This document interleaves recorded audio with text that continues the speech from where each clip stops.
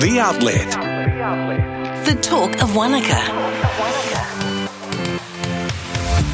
It's quite difficult to pick out stuff that stands out. I mean, there's some individual things which at the time were stand out, like I got chased by the Taliban once in Afghanistan. That was kind of pretty up there. Mainly because I do long form sort of observational documentaries and so on.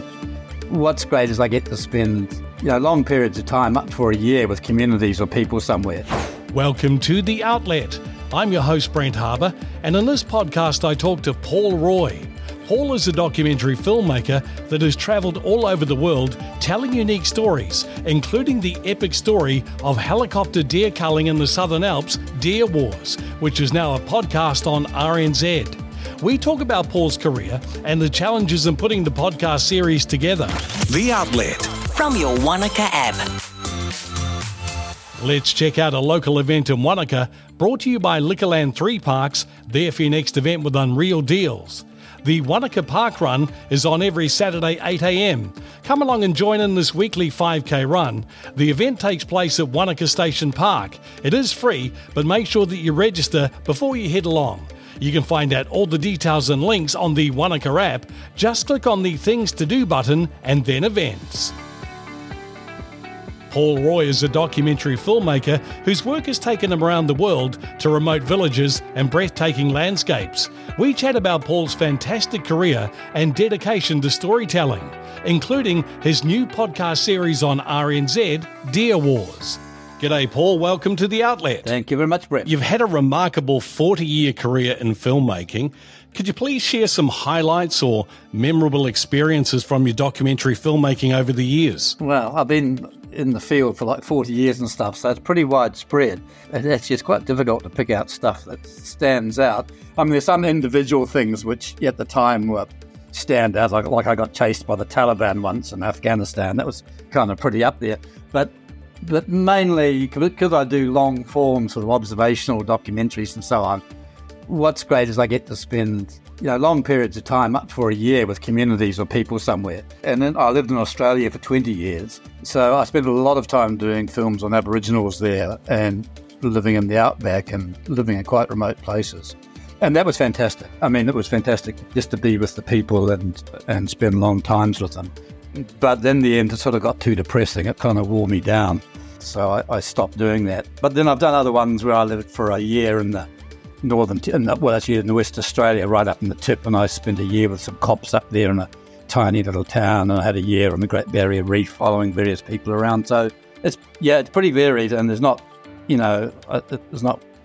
one thing stands out more than another, I think. So it's pretty hard work being involved in those communities for a long period of time. You sort of get to see the best and the worst, don't you? Yeah, I mean, the people are always lovely. I mean, no matter what film I do, wherever I go, I mean, I've worked in slums for long periods, and I tend to end up in third world countries and so on around the world a lot. And the people are universally nice, but it's all the sort of pricks around them and the people grubbing for money and the politicians and so on that gets in the way. But I have been very lucky, and I mean especially lucky because I've been able to spend so long with people. I mean, these days you just don't get that sort of time to make a film or to do a podcast or whatever. I want to talk about your documentary Deer Wars. I mean, it got huge attention here in New Zealand. Can you tell me a little bit more about the inspiration behind it and the impact you think it had on the audience? Yeah, I mean, the inspiration wasn't, I mean, it was quite well known. There's been a lot of books written about, well, the ground colours and the helicopter people. I mean, every man and his dog and every pilot wrote a book about it. So the story was sort of out there, but I mean, it was really made for television. And when I came back to New Zealand, I've been away for a few decades. I mean, it just struck out that nobody had ever sort of addressed it, not since the 70s in any meaningful way. So it was just there waiting to be made, really. But it did take me a long time. And I've done 2 documentaries on first shooting from helicopters and then the live deer capture. And of course, the people are getting quite old now because all this stuff happened in the earlier stuff in the 60s and 70s. And in fact, quite a lot of people by now that I interviewed are dead. So it's very lucky that I did catch them when I did. And the other thing that happened was I managed to track down a lot of incredible footage from around the place, which is literally stored under people's bed. I mean, people ringing me up and say, "Oh, I've got a biscuit tin under my bed," and I'll fly down and drop it off, and you'd get out of the chopper and give me a biscuit tin. And it would be 10, 8mm sort of little reels and stuff. So it was an amazing time. It's one of the films I enjoyed making the most. And I think the thing that I was most pleased about, I mean, people all knew about the men and the helicopters and the guns and all very rah-rah, and it's been built into a little bit of a myth. But no one had ever bothered to go and talk to the women folk before. So I spent a lot of time talking to the wives and the ex-wives and the girlfriends and the widows. Of course, a lot of widows came out of that period. And that was really something I was really pleased to do. And I think most of them were really pleased to be asked because they got overlooked and they had to bring up the kids and the family and under very, very difficult circumstances. And men would literally go off in the morning and they didn't really know if they'd see them again. There were so many crashes during a certain period. So, yeah, it was a great thing to work on, and I'm really, really glad I've done it actually, because once those people have gone, they're gone, and people won't believe it basically. Well, it is a significant part of New Zealand history, and now the great thing is, of course, you've got Deer Wars, the podcast with RNZ, and even just listening to the trailer, the emotion that comes from people that you're talking to is incredible. How did creating the podcast come about, and how did you start to put it all together? Well, when you make documentaries, or you would know this, I mean, it's a very wasteful sort of industry, television. I used to use a tiny percentage of the interviews that I did, and I think over the period of time, it was about 10 years in total from first to the second film, then I got a grant to do a little bit more. I think I interviewed about 140 people or something like that in that region. And I do long interviews, sort of 2-hour interviews and so there was just a massive amount of. I had the material there from the documentaries essentially, but then I had just so much, and I had to somehow cull it down into some sort of structure, and it made sense. And I did it chronologically, so that made it slightly easier. But I also discovered that what works on television, people that I thought would be marvellous in the podcast, don't work on radio. So it was a pretty steep learning curve for me, actually. But I was helped out. I had 2 executive producers at Radio National, and they were fantastic in sort of keeping me on the straight and narrow until I found my own style and my own way of doing things. What were some of the challenges you faced when putting the podcast together, Paul? I think it was just a mess of material, really. It was just a huge amount of material, and, working out who told the story best. And in some cases I tried, well, for quite a few cases, we have an incident told from 2 or 3 individuals, and we dovetail them together. So it was basically just a mess of editing job. And it took me, I think it took me on and off a year or and a bit just plugging away at it. But I mean, everything was there to be done. It was just a matter of how we put it together and how well it was put together. And then you add bits like music and effects and bits and pieces, but that's relatively straightforward. But cutting down, say, 300 hours or something, and making it manageable and accessible for people is quite hard. And did you talk to anybody new for the podcast, or did you just use your archive material? No, I did. No, I talked to some new people, and I was really lucky. I got a grant from the New Zealand History Oral Awards or grants or something, and I did get some money from them, small amount, to let me go and interview the early ground colours, because they hadn't been part of my initial brief. And that was really good, because actually I wouldn't have made the project without those interviews, because they went from the 1930s basically through to the 1960s, and their experience was so different from all the gung-ho stuff that came later with helicopters and so on. So yeah, no, I did. I interviewed quite a few of those. I was just in time. I mean, another few years and it would have been all over. I think the oldest person I interviewed was 97, Jock McIntyre, and he lives in, it took me a long time to find him, he lives in Toowoomba outside Brisbane. But he was as sharp as a tack, had incredible memory, and he'd also been in the service for like 40 years, so he had this breadth of experience, and he just told the story so well. And he's in 3 or 4 episodes.